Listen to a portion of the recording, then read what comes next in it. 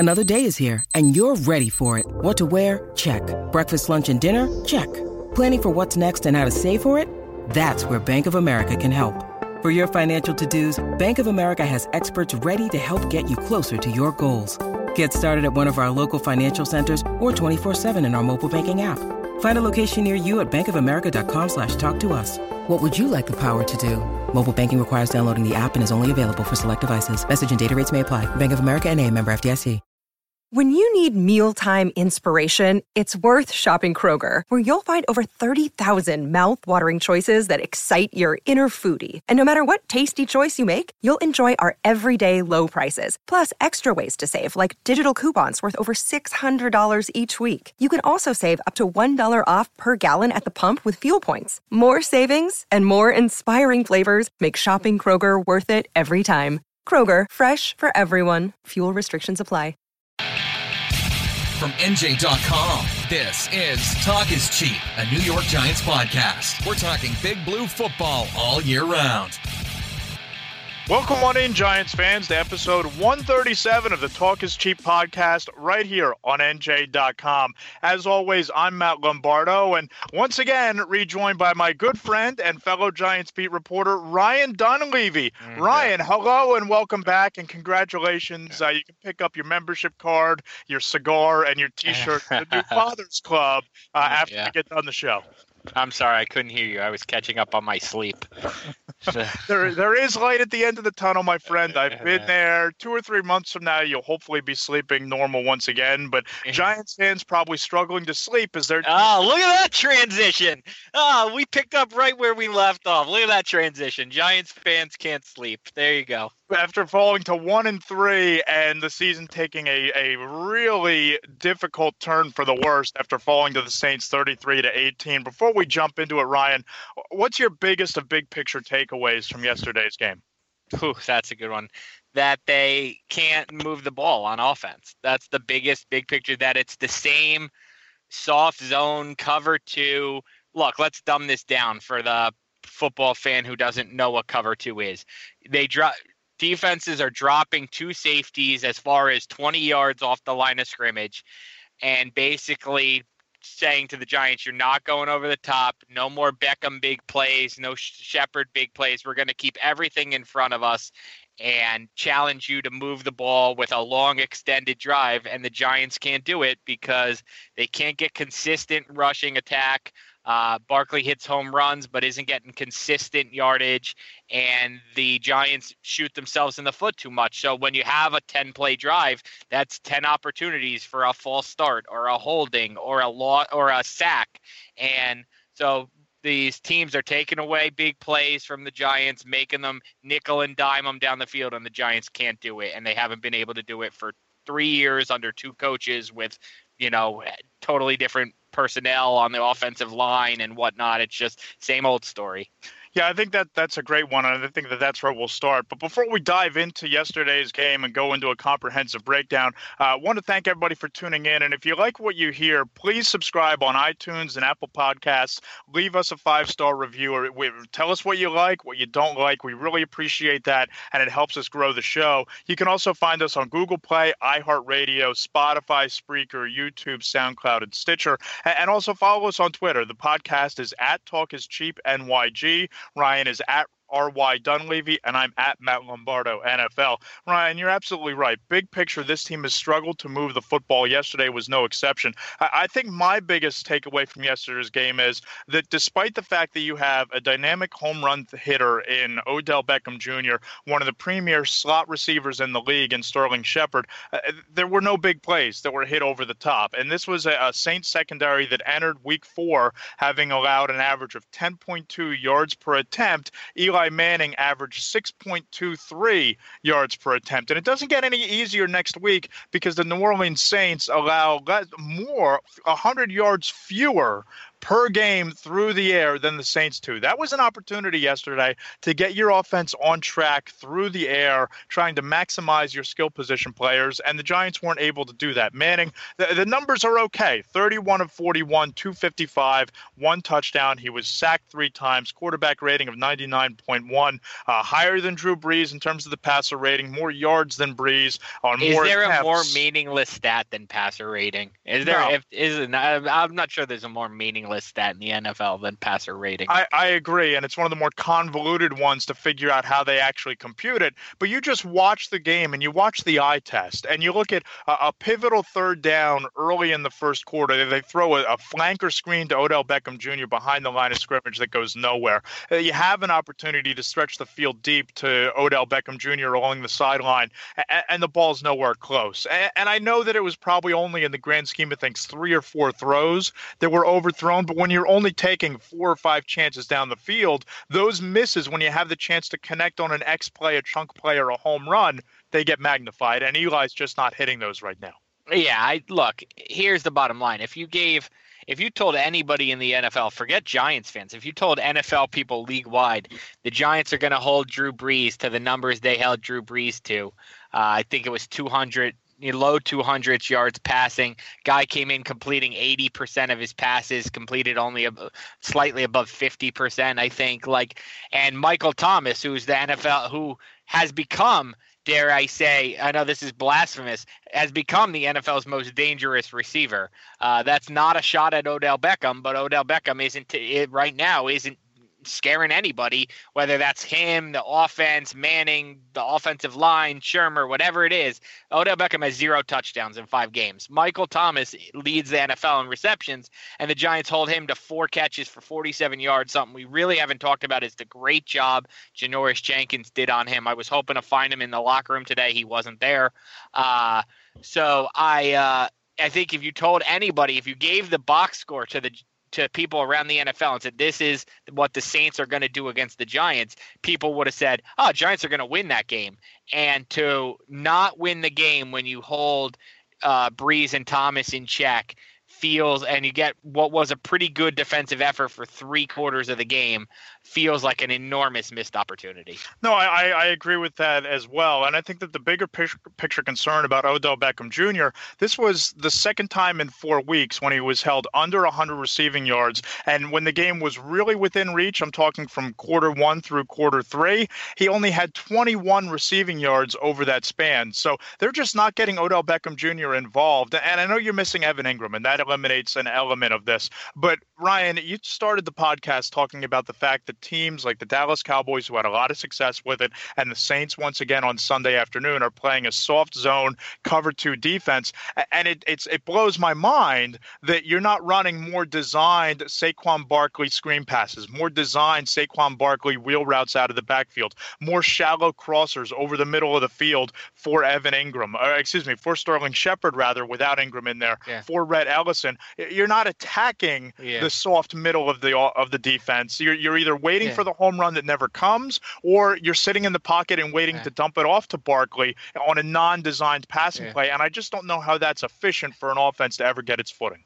Look, to me, the solution boils down to that. And you make a good point about Barkley and pass routes. For me, it boils down to this. The Giants bragged all offseason about wanting to be a big, tough, run-first, physical football team. Well, you know what? The way to beat a soft zone defense is to run the football. That's what everybody will tell you around the NFL. Including Saquon Barkley. It's what Shermer said today. It's what Russell Shepard, a veteran who I really like on this team, has been around the block multiple times, said, run the ball. We're going to keep seeing soft zone until we prove we can run the ball. And it's what Saquon Barkley, a rookie who is becoming one of the most the leading spokespersons for this team, said, he wants the rock, basically. He said the Giants need to see it as disrespectful that teams keep playing soft zone against the Giants. He says, until the Giants need to be offended by it, basically, that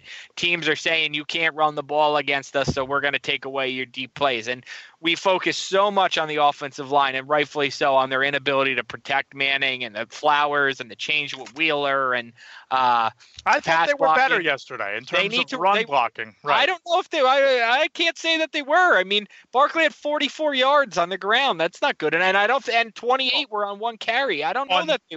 Yeah, on 10 carries, though. And I think that falls on Pat Shurmur. I think that, as you pointed out, when they're playing that soft zone, and as Saquon said on Monday, you need to run the ball. And they got away from that. And you look at the big picture, you look at the drive charts, and you look at the fact that the first possession of the game, Ryan, they marched down the field methodically. They put together a possession that chews up 5 minutes of clock, 10 plays, 60 yards. Sure, they were aided by a 15-yard penalty. They picked up 7 first downs, and they wound up scoring on a really nice throw from Eli Manning to Sterling Shepard for the touchdown. But the rest of the way, until the fourth quarter, when Saquon Barkley scored on a 1-yard touchdown where he leapt over the line of scrimmage, you look at the drives, and you look at 5 plays, only 1 first down. 6 plays, only 2 first downs. 3 and out, a fumble, end of the half rather. You look at a punt, another 6-play drive with only 1 first down. 4 first downs that leads to a field goal, a 3 and out, a 10-play touchdown drive, and then a lost fumble by Eli Manning. That's simply not good enough. When you have 7 drives on your opening, 7 first downs rather, on your opening drive of the game, and then the rest of the way you put together, that's 3, that's 5, that's 8. When you put together 13 first downs the rest of the way, that's just not good enough. Mm-hmm. That's it. It's really, I mean, it's really that simple. And Shurmur keeps getting up there and saying, we need to be better. We're not scoring enough points. Well, it's good that he's acknowledging the obvious. It's good that he's not pretending that they are doing enough. But I think everybody wants to hear answers. Yes, you aren't scoring enough points. How do you score more points? Yes, you need to be better. How do you get better? Because there doesn't seem to be a lot of answers right now. Let's call it what it is. There is no personnel change the Giants can make. I sat down. I was going to do 5 ways to fix the Giants offense. I don't know what they are. The Giants have so many stars and so much, the bottom of the roster is so not comparable to the top of the roster. There's no personnel. You made the one personnel change you can make, Wheeler for Flowers. That was it. There's no other guy you can swap in or out. There is no real, you're not going to play Barkley less for Gallman. You're not going to play Beckham or Shepard less for Latimer. I mean, I don't know, what are they going to do other than call better plays, basically? Well, you hit the nail on the head there, and you need more balance, right? And I think that when you look at the end of yesterday's game and you look at how it played out, granted, they were behind for most of the game, so you have to put the ball in the air. I understand that. But when you throw the ball 21 times and you wind up only rushing it 15, that's not good enough. When Saquon Barkley, who was chosen number 2 overall in the NFL draft, and he's averaging over 4 yards per carry, you only hand him the rock 10 times. That's not good enough. I think we're getting away. I think Shurmur might be guilty of this too. You and I are guilty of it, but we're sports writers. I think people are guilty of looking at Barkley as this multi-dimensional. He's so good he's so good as a receiver and a runner that they forget. Yeah. The receiving is supposed to be the complementary aspect. That's supposed to be the bonus aspect of what he does. That's supposed to complement his running ability. It's not supposed to be 50-50, or it's not supposed to be more catching than running. He is a running back. Hand him the ball and let him run. I mean, I thought it was shocking. Alvin Kamara had his career high carries against the Giants. It was 19 carries. And that's because he's usually splitting carries with Mark Ingram, I think. But still, he's never had a 20 carry game in the NFL. And he's, one of the best running backs in the NFL. Well, Saquon Barkley needs to be a 20-carry running back. And whatever he does pass catching, that's a bonus. Yep. But the idea of 10 carries and 10 catches, that's not going to work right now, maybe in the long run, but right now, as defenses are playing the Giants, that needs to be more like 18 carries, 2 catches, in my opinion. 16 total touches. He had 8 targets in the passing game, caught 2 of them, wound up with 100 all-purpose yards. Alvin Kamara, as you pointed out, Ryan, 19 carries for 134, 5 catches for 47 yards, and Kamara and rushed for 3 touchdowns. Yes. Yeah. So you look at the usage of Alvin Kamara, and I think that's the blueprint for the Giants when it comes comes to Saquon Barkley. And I don't think that Barkley needs that Mark Ingram compliment. The Giants just need to get the ball in his hands. And I thought they did a nice job of that on the first possession and on the final drive of the game. But by that final drive, when they went down and scored the touchdown, the Saints were similar to the Cowboys, already dropped out of their aggressive fronts. They were just keeping everything in front of them. It wasn't even cover 2. It was like cover 20. It was make up a name for it. It wasn't even cover 2. It was prevent. It was cover 2 on steroids, basically. Yeah, Barkley now has 100 all-purpose yards in all 4 of his first games. He has 453 all-purpose yards and 3 touchdowns, and he's on pace for 1,812 all-purpose yards. Those are yards from scrimmage and 12 touchdowns. And the Giants are still not a playoff team, which Correct. Is not even close. Nobody wants to hear this, and we're not going to. I'll give you your say on it because I know you're passionate about it. But we're not going to spend 10 minutes on this on the podcast. But this is what everybody in the camp that I was in and the camp other sports writers in were afraid of when the Giants picked Saquon Barkley with the number 2 pick. He's phenomenal. He's going to win Rookie of the Year. He's right now been their best offensive player, including Odell Beckham, and the team is still not a playoff team. So I don't know how he's helping them.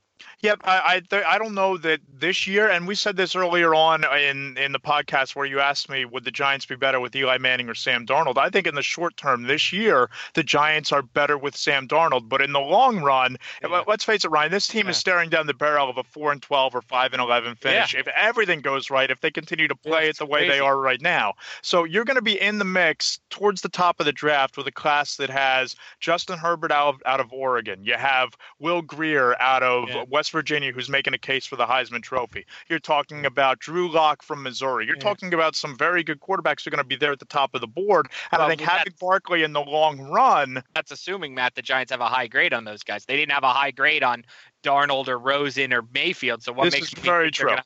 This is very true. The Giants would have to have a high grade. But my point in all of this, and I'm still a very staunch proponent of this thought process, and maybe it's flawed, but my thought is in the long run, if you draft a Grier or you draft a Herbert or you take one of these top potential franchise quarterbacks and you have Barkley, that quarterback is being dropped into a much better situation, and Barkley can help develop him by taking the pressure off of him in the running game and the passing game, that in 2 and 3 years down the line, the Giants are better positioned with Barkley and this QB than the Jets are just with Sam Darnold. That's my thought on this, and we'll see how it plays out.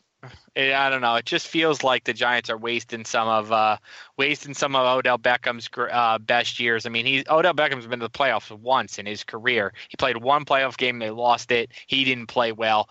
I look back, like Tiki Barber went to the playoffs 5 times in 10 years. Michael Strahan went 7 times in 15 years. I think LT went 7 times in 13 years. These great Giants players of the last 25 years, the team's always in the playoffs. The Giants are in danger of turning Odell Beckham into Barry Sanders. Yeah, no, that's a very great point. And I think that we saw some of the deficiencies out of the quarterback position right now on Sunday. And I went into the Saints locker room after the game, and I spoke to several defensive players, several players in the defensive backfield. And I know that Pat Shurmur didn't want to hear this on Monday when I asked him about it. But, I spoke to several players, and they said that they felt that the front seven, quote unquote, put a scare in Eli Manning. Kevin Crawley, one of their cornerbacks, told me he thought the front seven put a scare in Eli Manning, and that there were deep balls to be had, opportunities down the field to be had, and Eli Manning didn't pull the trigger and didn't take advantage of those. And we'll go back and watch the game tape, but on first glance, what are your thoughts when you hear an opponent, a secondary player, say those sort of things about an offense? I'm used to hearing guys say, well, yeah, we knew the play, right? We could tell what was coming. We knew their signals, or, they had telegraphed their offense. But I've never heard a guy say that, yeah, we got beat over the top and they just didn't take the shot. That was very interesting to me to hear that come out of their mouths yesterday afternoon. Yeah, I think that I think everybody knows the blueprint on the Giants, and I think that for the Saints to say that, Shurmur said it's easy for an opponent to say that. Look, you're right. I can't imagine an opponent saying that. But then you have Marshawn Lattimore. I think you asked him too, and he said they were playing a lot of man defense. And I was like, that didn't look like man defense to me. So sometimes the players, I think sometimes the players say things they don't even really know how it sounds. So to me, Matt, I don't know how about to you. I didn't really see. I appreciate that he said that. To me, I didn't really see them getting beat over the top. I saw them playing a very, very soft, keep it in front of you defense. And maybe the players don't like to admit that that's what they were doing. Maybe to them it sounds like they were, not being aggressive or not competing. Hey, they were winning. They outsmarted the Giants. They might not have been sexy, but they should just own it. Own the fact that you outsmarted the Giants and you kept everything in front of you. Because to me, it certainly didn't seem like there were shots to be taken. I appreciate the Saints guy saying that, but that's certainly not what I saw from my eagle eye view. Yeah, I thought there were a couple of opportunities that Manning just missed on. I don't know. And look, when the all-22 he only threw comes two out, passes over 20 yards. He was 0 for 2 over 20 yards. Well, there you go. And I think that when the all-22 comes out, we'll get to a better sense of if there were any free-breaking wide receivers that were open that they just didn't see. But I can speak for the game against the Dallas Cowboys. There were 2 or 3 instances in that game. There were 1 or 2 instances against the Houston Texans where that was the case, particularly with Odell Beckham. And I think it's really fascinating that I know that Odell Beckham was off the field for all but 4 games last season. But here's the thing. He was on the field for all of the 2016 season. This is not the first time that Odell Beckham Jr. and Eli Manning have been on the field together. But I just get the sense from watching this that their timing is off. And that's fascinating to me because you have a veteran quarterback who all through training camp was working with this guy. They've been together. They've been teammates. You know what Odell Beckham Jr. is, but yet these guys just can't seem to get on the same page. And I know, as Pat Shurmur pointed out, that there's a fine line between being aggressive and being reckless. That was his go-to word during the press conference on Monday. But I feel like you're being more reckless by hamstringing that element of your offense and allowing defenses to set the tone for how they defend you by not even airing it out, which they haven't done. Yeah, look, the thing that I think is missing is, and this is unfair to put on Odell Beckham, but this is what makes Odell Beckham. Where are all the plays where Odell Beckham takes the 10-yard slant and turns it into a 45-yard touchdown, or takes the, or takes the 20-yard crossing route, breaks 3 tackles and turns it into an 80-yard touchdown? Yep. That's kind of what Odell Beckham's career has been. A lot of run after the catch yards. And he has the ability to do that. He has a track record of it. You're right. And we haven't seen it. We saw a couple of plays against the Houston Texans. There was one at the end of the first half, and there was one at the beginning of the third quarter where, and Odell talked about this last week, that he felt like he just couldn't kick it into overdrive because he was hesitant about being hit over the top. And it's that split second that makes all the difference. I didn't even see them go that route against the Saints. And that's what I talked about earlier. If they're playing a soft cover 2, that's where you attack the middle of the field. You don't sit back and wait and dump it off to Barkley. You have designed throws to Barkley and designed intermediate routes to Beckham to then cause the safeties to creep up and respect the short passing game when you can go over the top. And they aren't doing that. Yeah, I wasn't covering the Giants in 15 and 16, but I know a lot of Giants fans, and the running joke used to be like the offense is essentially get the ball to Beckham and get out of the way and hope you can break a big play. Well, now the offense isn't even that. Now those fans are longing for that, where it's like now you can't even now Beckham can't even break free into space. So now you're taking away what you used to mock as like your best play is now you're longing for it. It's very strange. With 2 other things I want to hit on, Matt, from yesterday. Let's go first with the Giants defense. They gave up 33 points. Are you any concern for you that the defense is going to turn on the offense? Maybe, start barking at each other, maybe have some ill will, some sort of, we've seen this situation before, right? When it happened here last year and it's happened other places, where one side of the ball, and in this case it's the defense, feels like they're doing their job and the other side isn't holding up their end of the bargain. Any concern for that for you right now with the Giants? Yeah, I think that we might be a couple of games away from that, but if it's going to happen, it's going to happen during this crucible. I mean, you look at the next 3 games and you go to Carolina, you come back on a short week and you host the Eagles on a Thursday night, then you get back on a plane for a Monday night game against the Atlanta Falcons.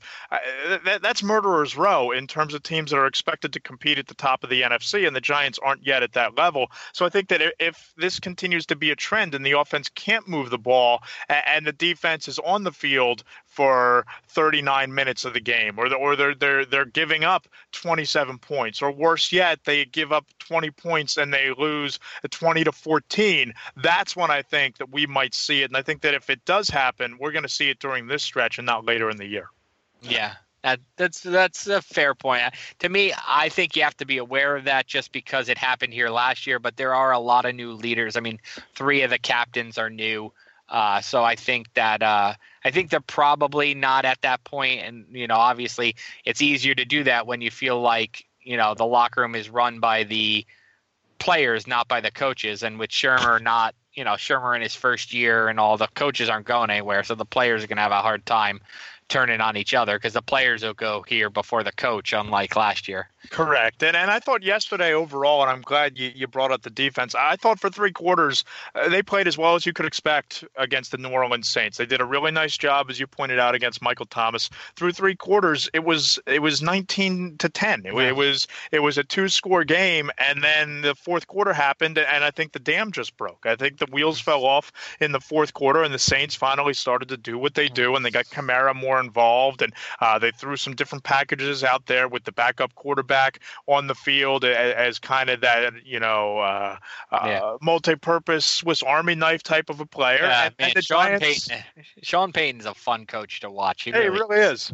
Yeah, and you wind up losing 33-18. You give up 2 touchdowns in the 4th quarter, but I don't lay the blame for yesterday's loss on the defense. I think the offense didn't show up. They didn't take advantage of opportunities. And when you can't move the ball effectively down the field and you lose time of possession, eventually the Saints offense is going to do their thing, and that's what happened late.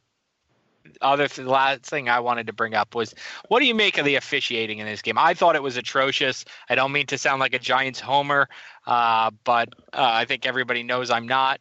I thought it was atrocious. I thought the Giants got a bad whistle. I asked 4 or 5 players about it in the locker room after the game. I got that quote that everybody's talking about from Alec Ogletree, which is a head scratcher, about an official telling him that he didn't make a call because you wouldn't make it in the Super Bowl, and people have interpreted it different ways. Like, why are the refs thinking about the Super Bowl when they're supposed to be reffing this game, and why are the refs worried about what you would call in a Super Bowl versus now you should call every game the same? What do you make of the officiating overall in that Ogletree comment? Yeah, I think, first of all, I'll tackle the Ogletree comment. And if that's where Pete Morelli's head is at in the middle of a regular season game. And let's be clear, it wasn't, we don't know that it was Morelli. Correct, it was somebody on Morelli's crew. But it's his crew, and this crew has officiated multiple Super Bowls. That if that's where your head is at, then you don't deserve to officiate a Super Bowl, because you should get there based on merit, based on your performance through the course of the year, not by trying to tailor how you call games by how you think it's supposed to be called in a Super Bowl. Call the game. And to me, I thought that the Janoris Jenkins horse collar was one of the more egregious things I've ever seen, because it wasn't a horse collar, unless the rule has somehow changed over the last 4 weeks and we don't know about it. I thought that there were a couple other plays. I thought the Saints got away with a tripping penalty that went uncalled in the first half of the game. And there's been some talk of you're talking about in the first half of the game. There was some talk of a tripping penalty when they were backed up against their own end zone with 3 minutes to go. And I think that was egregious that Dalvin Tomlinson got tripped. That's the one. Yeah, but I just couldn't remember when it actually happened. Yeah, I thought it was earlier. Yeah, okay. It was when they were backed up into the shadow of their own end zone. They say they didn't go call that. A lot of people have asked me if that's a safety. It's not a safety. Doesn't matter where Breeze is. It's where the offensive lineman was when he tripped him. He's not in the end zone. So it would have only been like a 1.5 yard penalty, but it would have wiped out a 21-yard gain. Yeah, and Pat Shurmur talked about it on Monday, and he said that typically the team will send a handful of plays to the league to get clarification try to figure out what was going on, why that flag was thrown. And he said this week there's a bigger handful, quote unquote, than most weeks. But I will say this: when you look at the penalties, and the Giants wind up getting called, I believe, 6 times for 61 yards, and the Saints were flagged 5 times for 51 yards.